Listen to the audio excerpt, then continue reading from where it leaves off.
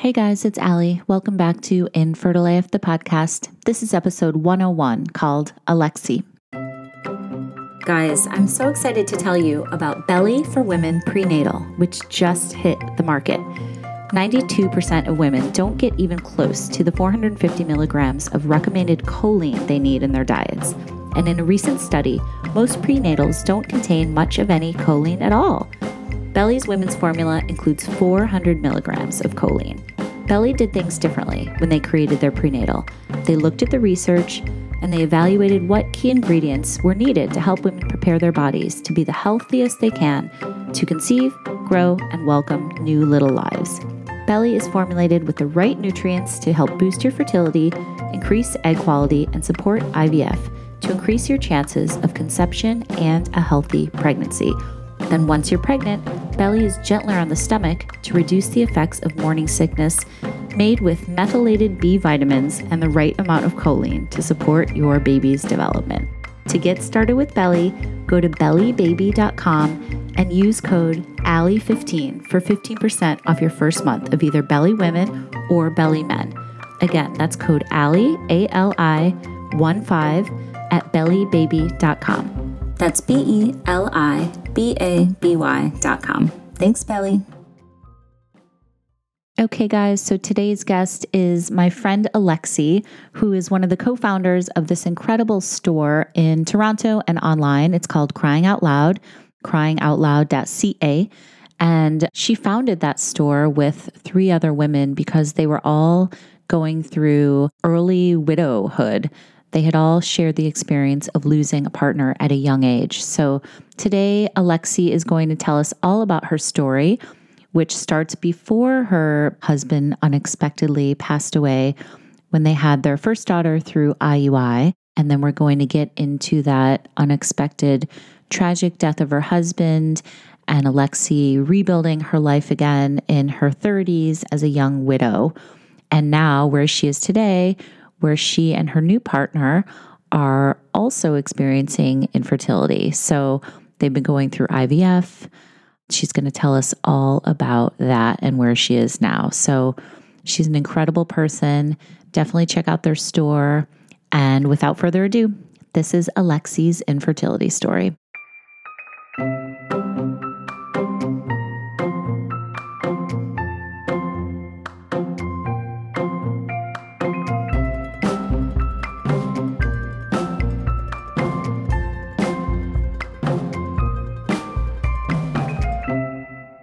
Alexi, hello, friend. It's so good to talk to you. How's it going? You too. I'm good, thank you.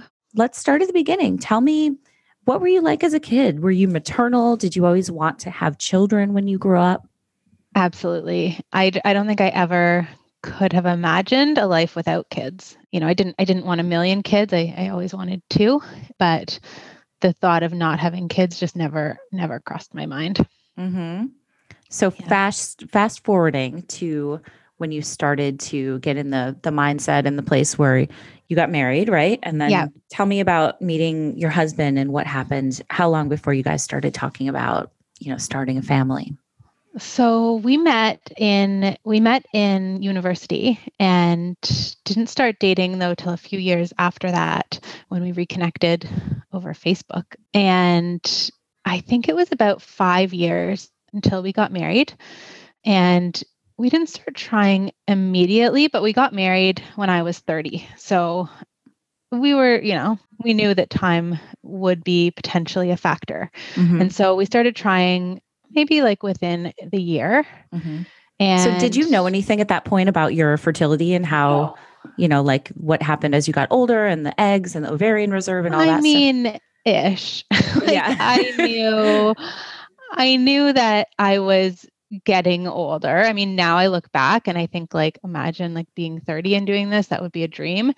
Right. But at the time when you're 30, you feel old. And I guess at that point in time, I was probably closer to 31. So, I mean, I had an inkling that there could be an issue, but I wasn't really expecting there to be an issue. I'd always had regular periods. I had a few family members that had struggled with infertility, but for the most part, I hadn't. Like my grandmother had 10 children and my other grandmother had 7 children. I felt like I was from a fairly fertile breed. Had you talked to your family members about what they'd gone through?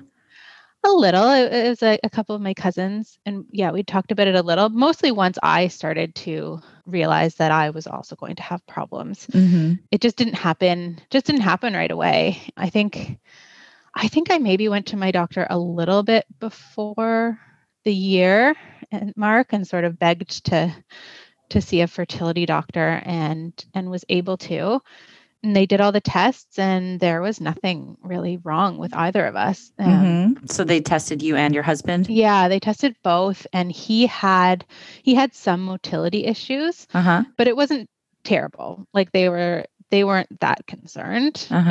So we did Clomid first and nothing happened. And then we did 2 IUIs. And how was the Clomid? It was, it's funny. I listened to your podcast, so I hear people talk about Clomid. I don't really remember anything about it. Okay. So I feel like it's all or nothing. People either go crazy being awful. And people feel crazy, or like you, there's been several people that are like, it was okay. It didn't really affect me. Like I have got to think that since I don't remember, it was fine. I've never heard anything in the middle though. It's either like really bad or nothing. Yeah. All I remember was thinking like it didn't work. Okay. And so we did 2 IUIs. Okay. How were the IUIs? Did not work. It was fine. Like the experience was okay. The first 2 were unmedicated or like no shots involved. The second one, we had a chemical pregnancy, which was interesting because we found out about the chemical pregnancy the day we found out. Like we basically found out that we had been pregnant and we're no longer pregnant in the same moment. Oh, wow. How did that feel? Awful. What happened? Like, how did you find out? You went in for a test or were you just I guess they whatever the levels were, they were able to say, you were pregnant, but you've already lost it. Ugh. And nothing really, it was so early that it wasn't a big ordeal sort of. Yeah. How many weeks were you? Did they say? Yeah. Like a few. Yeah. I had a chemical pregnancy as one of my miscarriages as well. And it's funny, like the terminology, right? Like I consider that a miscarriage. Yeah. And it's only recently that I feel like I have allowed myself to feel that way. Like, I mean, at the time I did feel that way. We went to my in-laws' cottage that weekend and I was pretty upset, but we didn't tell anybody. And I remember we placed a little rock by a tree, kind of did our own little ceremony, but we didn't talk about it because I feel like I didn't have the right to talk about it. Like I just felt like it was too early for me to be feeling how I was feeling. And, but I was obviously feeling something because I remember, I think I told you this the first time. I don't know what I had done. I made some comment to my niece and my brother-in-law said he was obviously annoyed by my comment. And he said, why don't you get your own kid? And I just lost it. Like I just went to my husband and I was like, I can't actually be here. Yeah. Right now. Fair. And we left and we went to his dad's who lived close by. And I just cried and cried and cried and cried and was so upset. But then I sort of forced myself to get over it because I did not feel like I didn't feel like I had like earned the right to be sad because I hadn't really ever had that moment to be happy. So we just sort of trudged along and did another IUI. And I only sort of recently have sort of looked back and thought, wow, I didn't give myself the permission I should have. Yeah, I think that's really important to point out because you hear a lot of times in this community, well, it was just a chemical pregnancy or, it was just, or I wasn't that far along or, like people are, and that's okay if that's the way that people genuinely feel about it. I'm not saying everybody has to make a huge deal out of it if that doesn't seem normal for them either. But I think, like you said, it is a loss and you need to give yourself time to grieve that and just acknowledge that, it's not just anything. A loss is a loss. Yeah. Yeah, absolutely. And so then we kept trying. We were basically, the doctor had said, you can do 3 IUIs and then we'll move to IVF. And we did the third IUI and it worked. We got pregnant and we were able to, carry to term. I have a beautiful 5-year-old daughter. She was a dream. Pregnancy was okay. Like no real problems. We had a bit of a scare with her kidneys at one point, but it turned out to be okay in the end. We actually had a bigger scare when she false positive tested for cystic fibrosis. Whoa. In her newborn test. Oh my gosh. So it was like the day after we brought her home, we got a call saying you need to bring her in for further testing because she's tested positive for cystic fibrosis. Oh my gosh. We were just devastated. It was horrible. And they told us in that moment, and I tell this story because I feel like people don't know this, and everyone should know this, so they do that test when they're born. It's one of those foot scraping tests. And it has a really high rate of false positives. Whoa, I didn't know that. Yeah, I didn't know that either. And they did tell us that on the phone, but of course you're not thinking, you're like, right, well, for sure I'm the one. Of course. And so, we had to bring her in. They wanted us to come in the next day, and my husband got on the phone and just lost it and was like, absolutely not. We are coming right now. Right. Good. Big time. Absolutely. Test. So you have to go in, and she had to do a sweat test, and then we had to wait a few hours to find out. And they brought us into this room, and it just had 2 chairs and a box of Kleenex. And I remember Jamie saying, he's like, this is the room where they tell you the bad news for sure. It's the room with the Kleenex. Yes. Yeah. and absolutely. I've never been more terrified in my life. And they came in and they said she was okay. How long did you have to wait? A few hours. Oh my God. It's like the longest hours. It was the longest. Too. Yeah. So I think from the time we got the call to the time we had the answer, it was like about 8 hours. And it was the worst, the worst. Of course. Because I don't know if it was the worst 8 hours of my life. I've since had some pretty terrible hours, but. Right. Yes. We'll get into all that too. It was awful. Yeah. I remember, you get all those tests, like you said, at the newborn screening, and it's like, how's their hearing? How's their vision? There's so many things that could go wrong. Yeah. Terrifying. And when it doesn't go wrong, you realize, wow, it's kind of a miracle. Yeah. That there's healthy babies. And, it's really, so many things have to come together to have a healthy baby. Yeah, absolutely. Every now and then I see her sort of running in the street or, doing something kind of active and remember like, oh my goodness, like this almost didn't go this way. Yeah.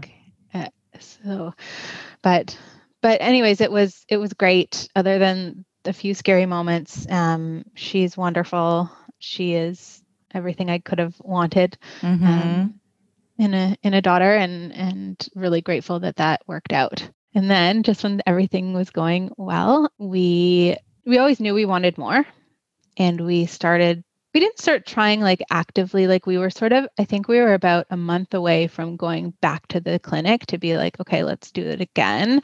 But we had we were trying-ish. Right. Did you think you would have to go back to IUIs? I assumed I would have to go back to IUIs, but we thought, well, we'll go back. I think our idea was to go back in January, but from like October to December, we were just going to like try to like schedule ourselves to like see maybe we would be those people who conceive naturally after not conceiving naturally. So that was sort of the place we were at. Yeah. Can I say too, I'm excited to share a story about a successful IUI. You don't hear about that very often, I feel like IUIs kind of get a bad rap sometimes. Yeah. Yeah. It's funny. Nice. I've since learned that, I didn't, at the time, I didn't realize how rare it is to succeed at that stage. So yeah, very grateful for that. So we were, trying for our second. It was December and it was Christmas Eve. And I woke up in the morning and got my daughter up. Normally, Jamie got up with her in the morning because I'm not a morning person, but he didn't get up with her and she was crying. And so I went to get her and I brought her downstairs and I made her breakfast and was getting sort of increasingly irritated that he wasn't getting up. I was like getting everything ready to go to his parents for Christmas Eve. Mm-hmm. And he just like wasn't getting up. And so I came into our room and he sounded like he was snoring really heavily, but I could not wake him. Like I threw water in his face. I yelled. I was like hitting him, like shaking his shoulders, like screaming, wake up. And he wasn't waking up. And so ultimately I called 911 and within an hour he was gone. Oh my God, Alexi, I'm so sorry. Mm-hmm. Talk about terrifying moments. Yeah. Yeah, it was terrifying. It was awful. Yeah, it was a blur. It was like anyone's worst nightmare. I just remember like sitting beside my Christmas tree, being like, what is happening right so now? was he actually snoring and then no, he passed snoring, away, or like snoring what? Is like when you're dying, sometimes the body makes a noise like that sounds like snoring, but it's the body shutting down. But I didn't know that. Sure. How would you know that? So that Adeline was 16 months old. And then at that point, I was suddenly a single mom to a baby. Yeah. I'm so sorry that happened. So you're sitting by the Christmas tree. Yeah. And yeah, I mean, the months and days that followed were a bit of a blur. I took time off work, which was great. I think here in Canada we're really lucky in that you I think get more time off than you do in the US. Probably Canada is better in all regards of like healthcare, grieving, like all that stuff. I know. And then my company was really great. And in those early days, and some of you might know of my sort of side hustle business, Crying Out Loud. Yes. We just did our giveaway, and sort of that was born in those early days because I met my co-founders who were also young widows. Sarah had lost her husband a few months before. And she sort of found me through this Facebook mom group that we were both a part of. And then Shannon's partner died a few weeks after mine. And I just happened to have come across his obituary and reached out to her.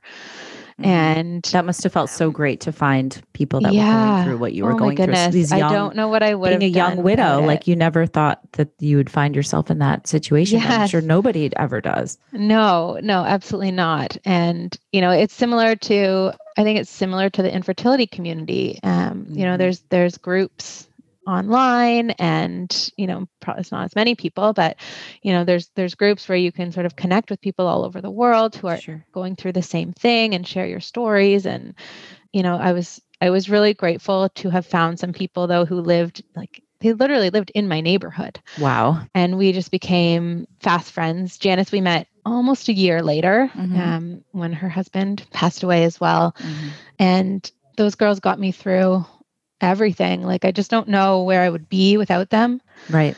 If I didn't have somebody to go through like all the ups and downs, and especially like people to laugh with. Like, there's things that are funny about death, and yeah, sure. No one else really understands that. Like, there's things that we were able to laugh about with each other that like we really couldn't have laughed at with other people. Like, or like in the early, when we started dating again, like, that felt like something that felt awkward to talk to other people about, but they got it. Yeah. Like, they got the need to keep going, and that, just because you were dating somebody new didn't mean you didn't love your husband anymore. Right. Of course. Your heart grew to make room for new love. It's like when you have, well, I don't know, but I would imagine it's like when you have a second child, and you think, how could I possibly have more room to love? Like, all my love is taken up by my first child. Right. But you do, because your heart just expands. It's possible. Absolutely. Yeah. And it's the same way. So it was just really nice. It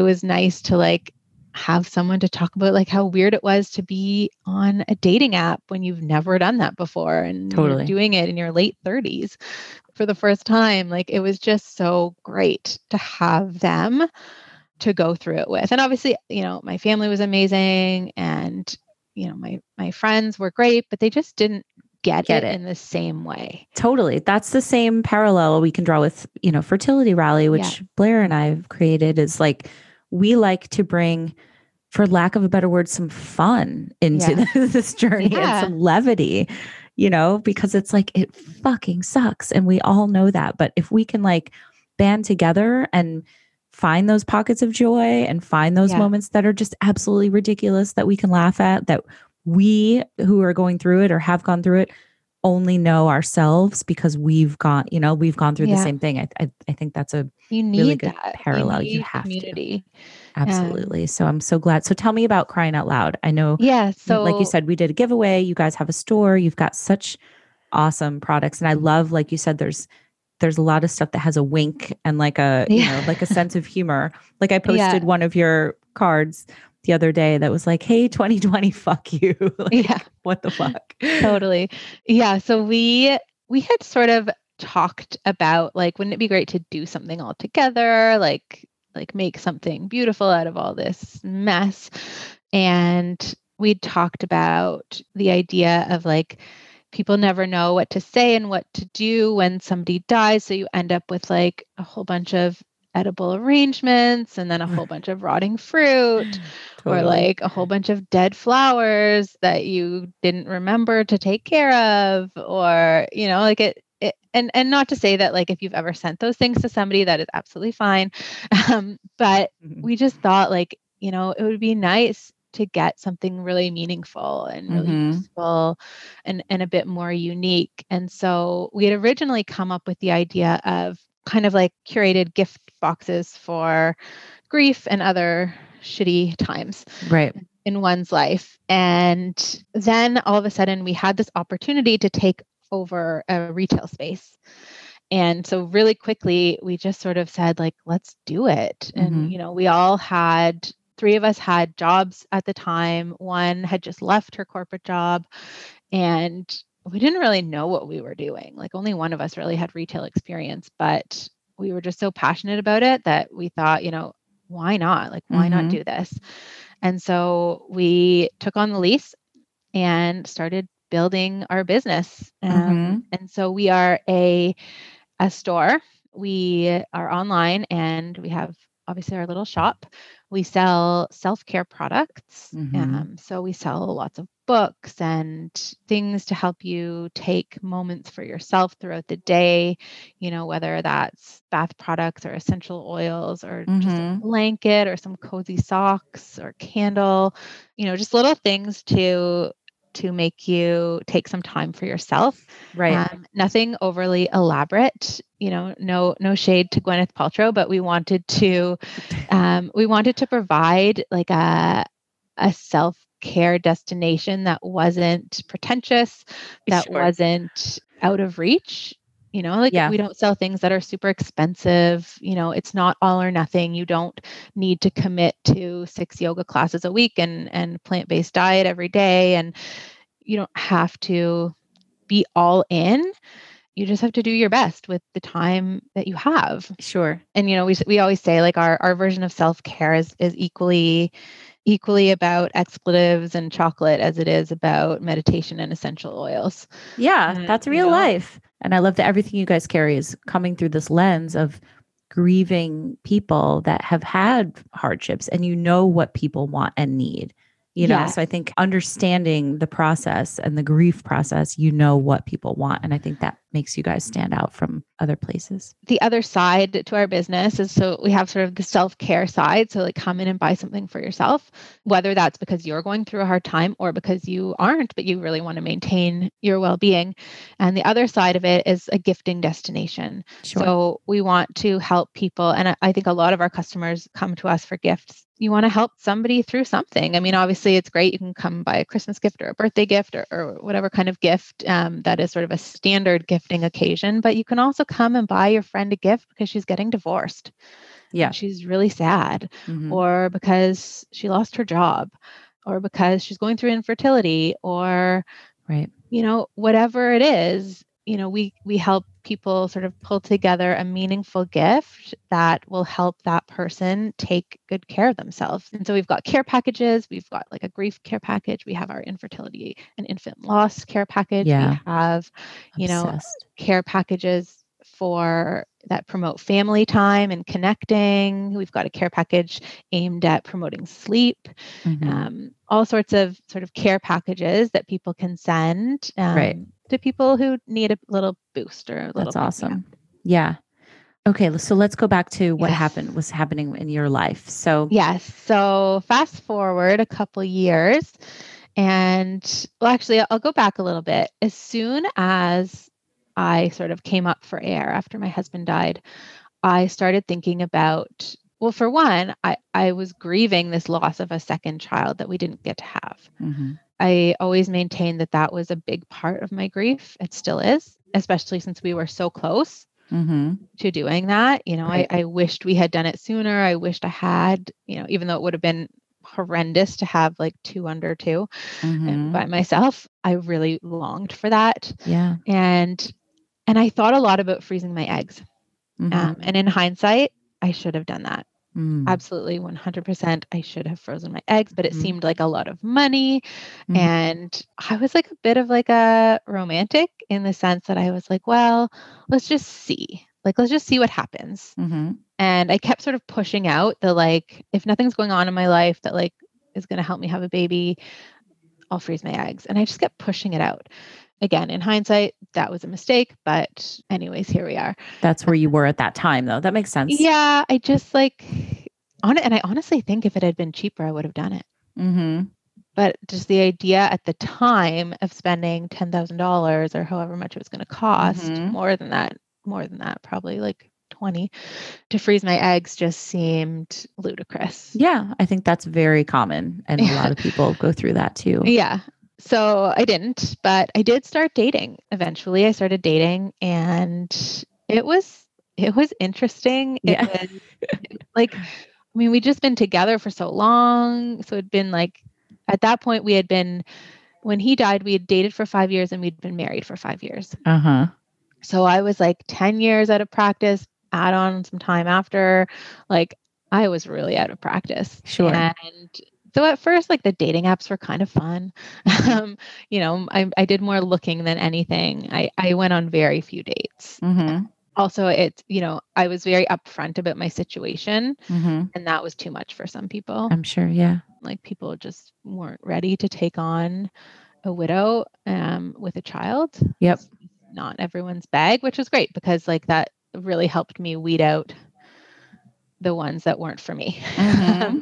But I went on a few dates, and eventually I went on a date with James, and he was this lovely British man who had just moved to Canada, and we sort of hit it off right away. He will tell you that he was sort of like all in that first night. Like he talks about going back to his apartment and standing in the kitchen and being like, I think everything just changed. Wow. That's cool. Yeah, I was like a little more hesitant out of the gate, probably because he was so great. And suddenly it was like, oh, okay, now I really need to like make a decision here because this isn't just for fun. This potentially could be something. Yeah. So I was a little slower out of the gate, but we just kept seeing each other and kept seeing each other. Eventually he met my daughter and he was so wonderful with her. They got along so well, and yeah, sort of the rest is history. So you guys are together now. We're together. We're engaged. Engaged, right? He is like a very active father figure in my daughter's life. She actually brought home an art project yesterday, and it's in French, and it said, "Dans la famille de Adeline." So in Adeline's family, il y a maman, papa, papa. So there's a picture of her and me and two dads. Oh, that's so sweet. Yeah, it was so sweet. And so like that is our family. Right. We talk about Jamie all the time. He's very much a part of our everyday. She's very aware of him. She talks about him all the time. She talks about how she misses him all the time. She can't actually probably remember, but she thinks she does. Yeah. Which is wonderful. She knows lots about him. And we think of ourselves as a family of 4. Wow. That's really cool. Yeah. Yeah. It's really nice. I feel very lucky to have found someone who is willing to embrace all of this. It can't be easy all the time. Sure. Like he takes it all in stride, and he is incredibly patient and compassionate about everything, but it can't be easy. And it's not lost on me how lucky I was to find somebody who took us as we were and accepted that we did have this past. Right. And that how important it is in everything that we do. Yeah. So did you and James start talking about having more kids? Right away. Okay. Like right away. Like we started trying before we got engaged. We both knew, like, at this point, like, if I thought the clock was ticking before, like, now the clock was really ticking. Right. And I kind of knew, like, I just thought, like, even if somehow things didn't work out, I wanted a baby. Yeah. Even if it ended up that we split up and then we co-parented, that was okay with me. Not that I anticipated that. Like, I didn't think we were going to break up, but I was just sort of, I was comfortable that we were trying before we made this sort of forever commitment. So the other sort of piece, so I had my sort of previous fertility issues, and we knew that we were going to have trouble because James had testicular cancer about 8 or 9 years ago. Okay. So when he was in his 20s, he had one testicle removed and he had radiation. And so we knew that it wasn't impossible for us to have children, but it was going to be a challenge. Did they freeze any of his sperm at the time? No, which is baffling to me now, like why they didn't recommend that. But I mean, here we are. Sure. And so as much as we knew, like that we had all these problems, I think we're a little naive. Like we thought like, well, we'll just try. We'll try. And so I think it had been like about a year of like trying. Naturally, when we finally went to the clinic, and they basically said right away, like, you have to do IVF. Like you have no other chance. Not IUI. No IUIs. They were like, that would just be a waste of money and time. Like you need to do IVF and you need to do it now. Okay. So how long ago was this? So we did our first IVF in last January. So it was probably a few months before that. 2019. Or 2020. So we would have started the conversations with the fertility clinic in 2019, and then we did our first round in 2020. Okay. The lucky year of 2020. Right. I'm like, that's so on brand for 2020. Yeah, like, I know. Now that I think of it, I'm like, why did we even bother? Like, right. That was just a waste of money. So I remember this moment where he had been to the urologist or something, and they were the ones I think who had told him like, you're going to have to do IVF, or maybe he had an appointment on his own where they had made this like call of like, it's IVF.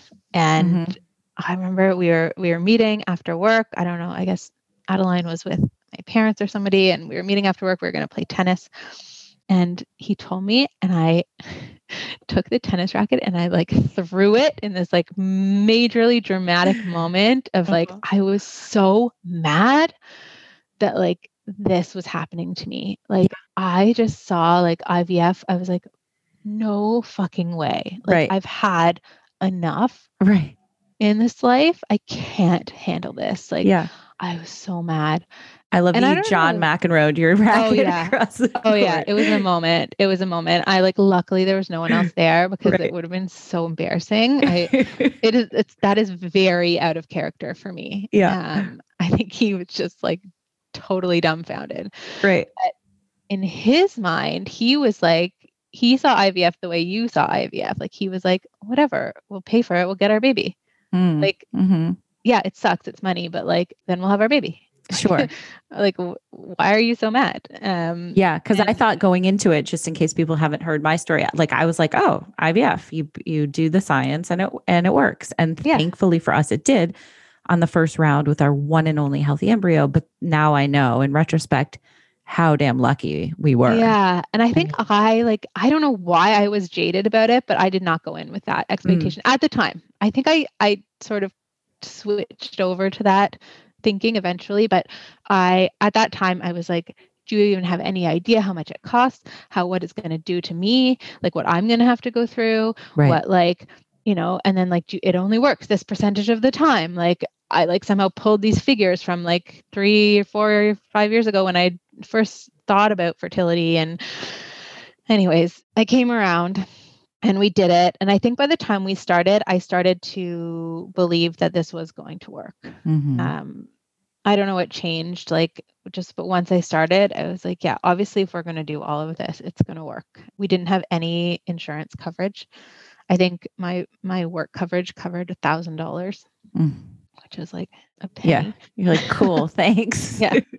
Yeah, we had zero coverage. Yeah, it's so awful. I like it still keeps me up at night how much money we've spent and are spending. But we did it, and I kind of got into it. Like I decided that the first time I had done like fertility stuff, I was really secretive about it, and had really not opened up. And I guess just through all my life experiences, I was like, you know what? No, like I'm not going to suffer in silence this time around. So I documented the whole thing on our Instagram stories, on Crying Out Loud's Instagram stories. And if you go, there's like a highlight for infertility. Yeah. So I like posted a bunch about it, and I shared a bunch about it, and I like did like, I took pictures of like what it actually looks like in the place, and like when you're like, I just shared it all and kind of got into that, and it just became this experience that was connecting me to people. People were sharing, and it was great. And I just really thought like, this is great. This is just our journey. Like maybe we were just meant to have this journey, and then we'll have our baby and our family will be complete, and we'll, fly away into the sunset. Right. And that's exactly what happened, right? Yes, exactly. The end. Bye. Yeah, good talking to you. Yeah.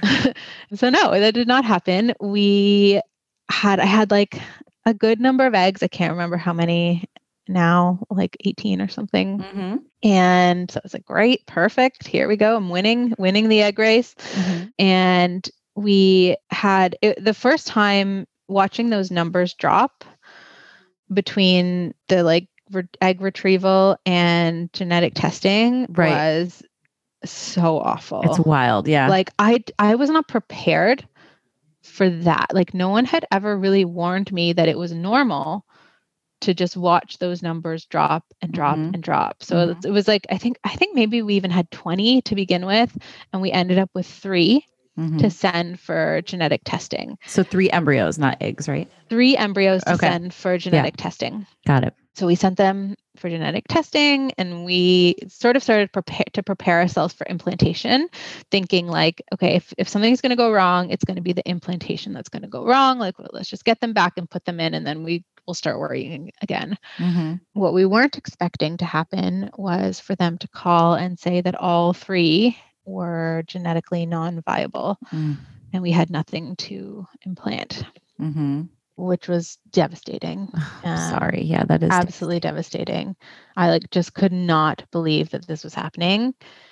It felt like a punch in the gut. It was just one of, I mean, I've said this now 3 times. It's one of the worst things that's ever happened to me, but it just felt so terrible. Yeah, absolutely. And the idea that like we were going to have to come up with more money to do that again was just like, I just couldn't even, I couldn't deal.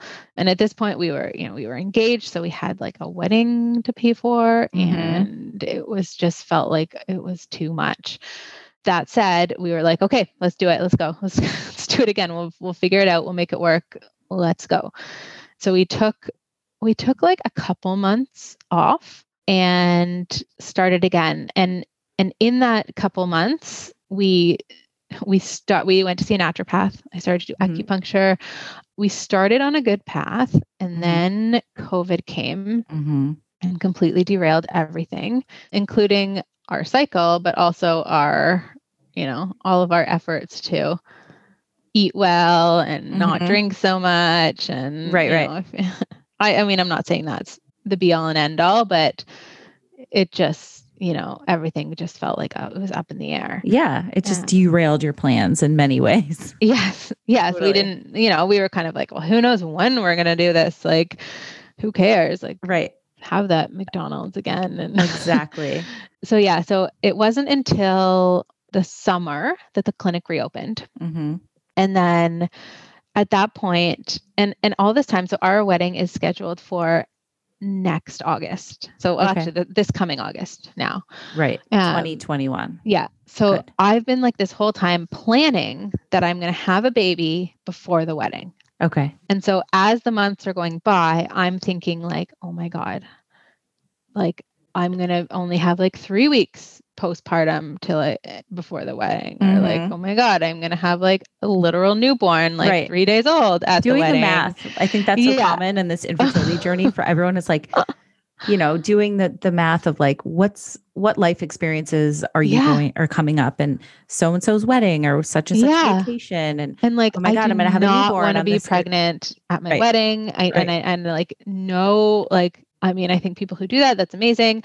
But like, I know myself pregnant, and like, I was sick. Yeah. I was sore. I was grumpy. Like, I don't want to spend money on a wedding and be miserable during the wedding. Totally. That makes sense. But like, I bought a dress that would accommodate a bump if I needed it to. Okay. And so I was like, okay, basically like as soon as the clinic opened, I was like, we need to go now, because we are on a schedule. Right. I have a wedding to attend. Totally. And so we like rushed right into it. So all of the things we had tried to do nutritionally were really like, we didn't have the benefit of those things. But still we were like, it's obviously going to work this time. Like this is like, it didn't work the first. So like, it's clearly going to work now. Like I somehow became more hopeful by the failure, because I was like, well, now we have to, like, it has to work. Right. That makes sense. Yeah. Like it has to, like how much more shit can we take? Yeah. Like how much more does the universe possibly have in store for me? Yeah. You have to give me this baby. And so we did another round this time. I mean, it was a lot easier in the sense that like I knew how to do the shots, and I knew what to expect. And yeah, we did it all. And we did the egg retrieval. I think I got like a few less eggs than the first time, but like still I had like in the late teens, which was great. And everything, we were, pretty positive. And we were at my parents' cottage, and it was that like time where we were waiting for the update call to tell us how many eggs we had lost, essentially, like where the number had dropped to. And I missed the call, and the technician at the lab left a message, and he was like, "Hey, Alexi, I'm just calling with your update. Unfortunately, we don't have anything frozen yet. There's I don't know. I honestly can't remember the term of it. There was some word, and then it cut off. Like the message just dropped, and it's a weekend, a long weekend. God, no. And I'm like, wait, like what? What did he say? And James is like, what did he say? And like, I don't really know. Like he said some weird term that like I couldn't even really hear or understand. And I think he said we don't have anything, but he also said, and then it cut off. So like maybe we do, maybe we don't. So oh my God. I like frantically like tried to find like the number to call the lab, but it's literally a holiday Monday. Oh no. And I'm like, I just like pounded my fist so hard. Yeah. I was like, no, I was like, oh fair. My God, like, what are we going to do? So finally I was able to email my team, like my nursing team at the clinic, because of course the lab is like located at the clinic and it's like side by side, but it's actually a different business. And she thankfully was able to get in touch with the guy who had called me to tell him that the message cut off and he needed to call me back. So he did call me back and told us that we had I think it was called P3 arrest. Okay. Which basically meant that some of the eggs had fertilized, but they just stopped like progressing. Mm-hmm. And at this point, there was one that they had like a 1% hope that it might reach the point of being like a viable embryo, but like really probably was not going to, but they were going to watch it for one more day just in case. And the rest of them were duds. And we basically had nothing. Like we didn't even get to genetic testing this time. Mm. And he sort of explained it like, he's like, it's like pretty rare, this thing that happens. He's like, I really don't see it very often.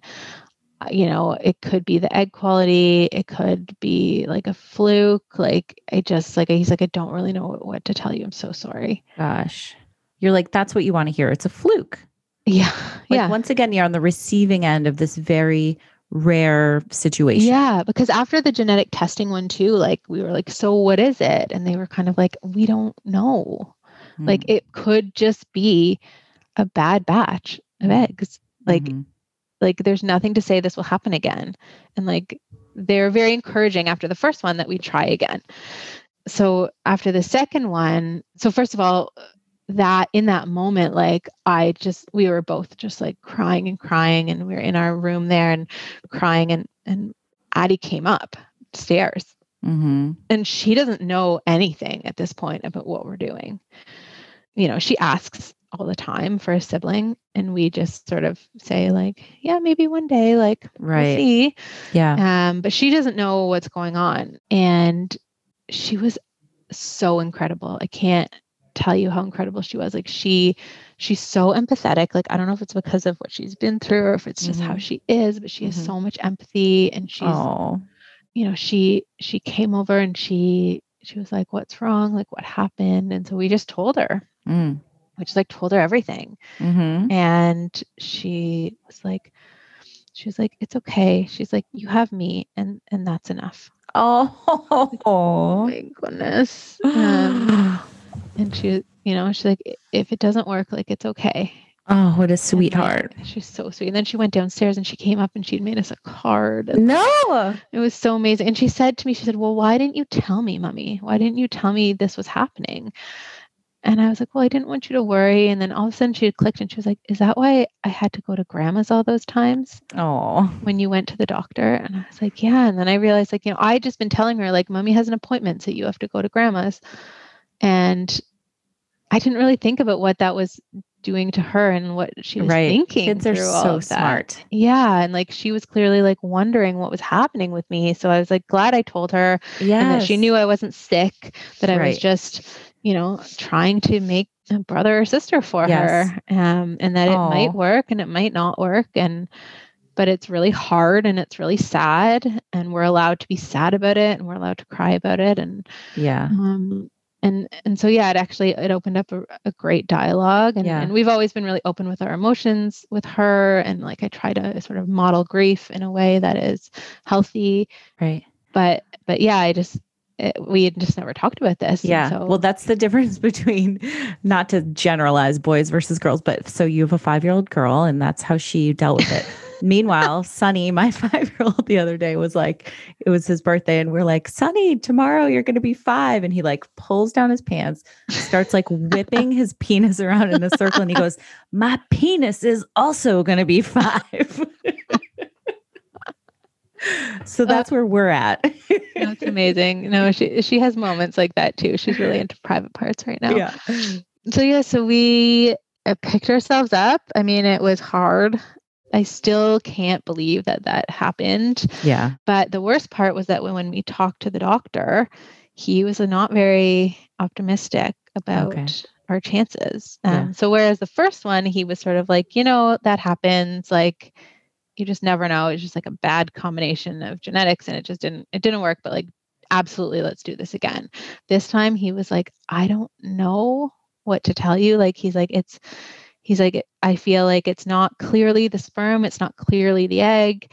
It's like, maybe both are bad, in which case, like, this might never work. He's like, I'm not optimistic about moving forward. I will if you want, but like, I want to be realistic too. So that was really, really hard. Mm-hmm. And so we took a little bit of time. I mean, really, we were like, well, we're doing it. So like, you better do it. Right. We just weren't willing to give up, but we did decide that we were going to take this like nutrition naturopath stuff more seriously, Mm-hmm. give it everything we could. So as of like the last week of August, we haven't had a drink or anything. We have gone down to 1 coffee a day, Mm-hmm. which was really like, we just couldn't do more than that. Yeah. It just wasn't possible. I literally wake up and my first thought is coffee. Me I'm too. not kidding. Yeah. I'm such a like Yeah. Kathy cartoon Yeah. character. When the naturopath told us that we could have 1, like she was like, 1 is fine. Because we thought we were going to have to cut it out altogether. And she was like, you do not have to do that. Just make it 1, and like make it 1 small, not like 1 venti. Right. I And thought no more James McDonald's. honestly, Alexi. I thought James was going to cry when she said that. He was so relieved. So yeah, no trans fats. Yeah. We're trying to eat as organic as possible. Mm-hmm. No sugar, aside from like bits of maple syrup here or there, which just really showed my Canadianness. But yeah, like we've just been on like a real health kick. Uh-huh. So we've done that since we started the last week of August, and we're still going. And we had a call with our fertility doctor last week where he proposed a new approach that took us a little bit by shock, but we're coming around. So he wants us to do a half and half round, which I'd never heard of. Mm-hmm. Essentially, he thinks that really the radiation is probably the problem, the radiation that James had, and that probably the sperm is the issue. Uh-huh. And he said, if we do another round and we end up with nothing, not only do we have nothing, but we have no information. Right. We don't know anything else. And because it's not like my eggs are amazing, like it could be an egg issue. And so he's recommending that we use a sperm donor for half of the eggs. Okay. And use James's sperm for half of the eggs. Okay. So, I mean, that was a shock because as much as like, I think we sort of knew eventually we might get there, we just weren't there yet. Yeah. So, you know, we obviously talked about it a lot. I think we have the benefit of our situation in that I know and he knows that he is capable of loving a child that is not genetically his own. Yeah. We see it. This is our reality. You Right. know, he is absolutely Adeline's dad. You know, she has 2 dads and he's one of them. And I have that benefit that I wouldn't otherwise have of knowing that love is love. Yeah. And you can love a child who isn't genetically related to you. I see it every single day. I've talked to so many people in that situation too, and you're exactly right. Yep. But it's still hard. You know, he still needs to grieve the loss, the potential loss, the loss of genetics. Yeah. Yeah. And he needs to work through that. And it breaks my heart. Like it breaks my heart for him because I know as much as he loves Adeline, he wants a child of his own. And I think he's frustrated that it was cancer that took that away from him. Yeah. You know, I think it's a lot to come to terms with. Definitely. So we. So this is still new. It's very new. Processing. It's very new, but we don't have a lot of time. Right. So what's your time? What do you think time frame wise? So we're basically starting like at the end of the month on like the birth control weeks and then right into the cycle. Okay. So I think we've, landed on the fact that we're going to do this half and half cycle. Yeah. Because at least this way, like hopefully we end up with something. Yeah. But if we don't, then we know it's an egg issue. Mm-hmm. And then if we want to do it again, we know we need to try an egg donor. Okay. Or we need to do something totally different, like adopt or do something. Like we just, if we did it the other way, we would literally be left with nothing and no information. So at least the doctor said this way we can like, maybe we'll get something. Hopefully we'll get something. I mean, hopefully we get something with James's sperm. Like hopefully all these lifestyle changes we've made will help and like we will get something through.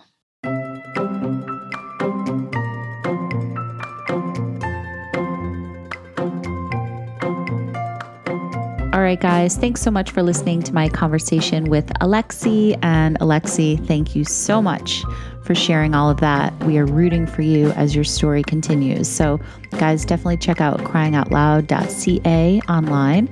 And also wanted to let you know that Fertility Rally Live, the spring edition, is happening on April 17th. So mark your calendars. We are going to have an all-day virtual event with speakers and panels and giveaways and tons of excitement and, of course, fun. So mark your calendars for 4/17. And also in the meantime, definitely check out our membership site, Fertility Rally. Our site is down right now, so check us out on Instagram at Fertility Rally, and you can find everything you need there. So thanks for listening. Talk to you guys next time.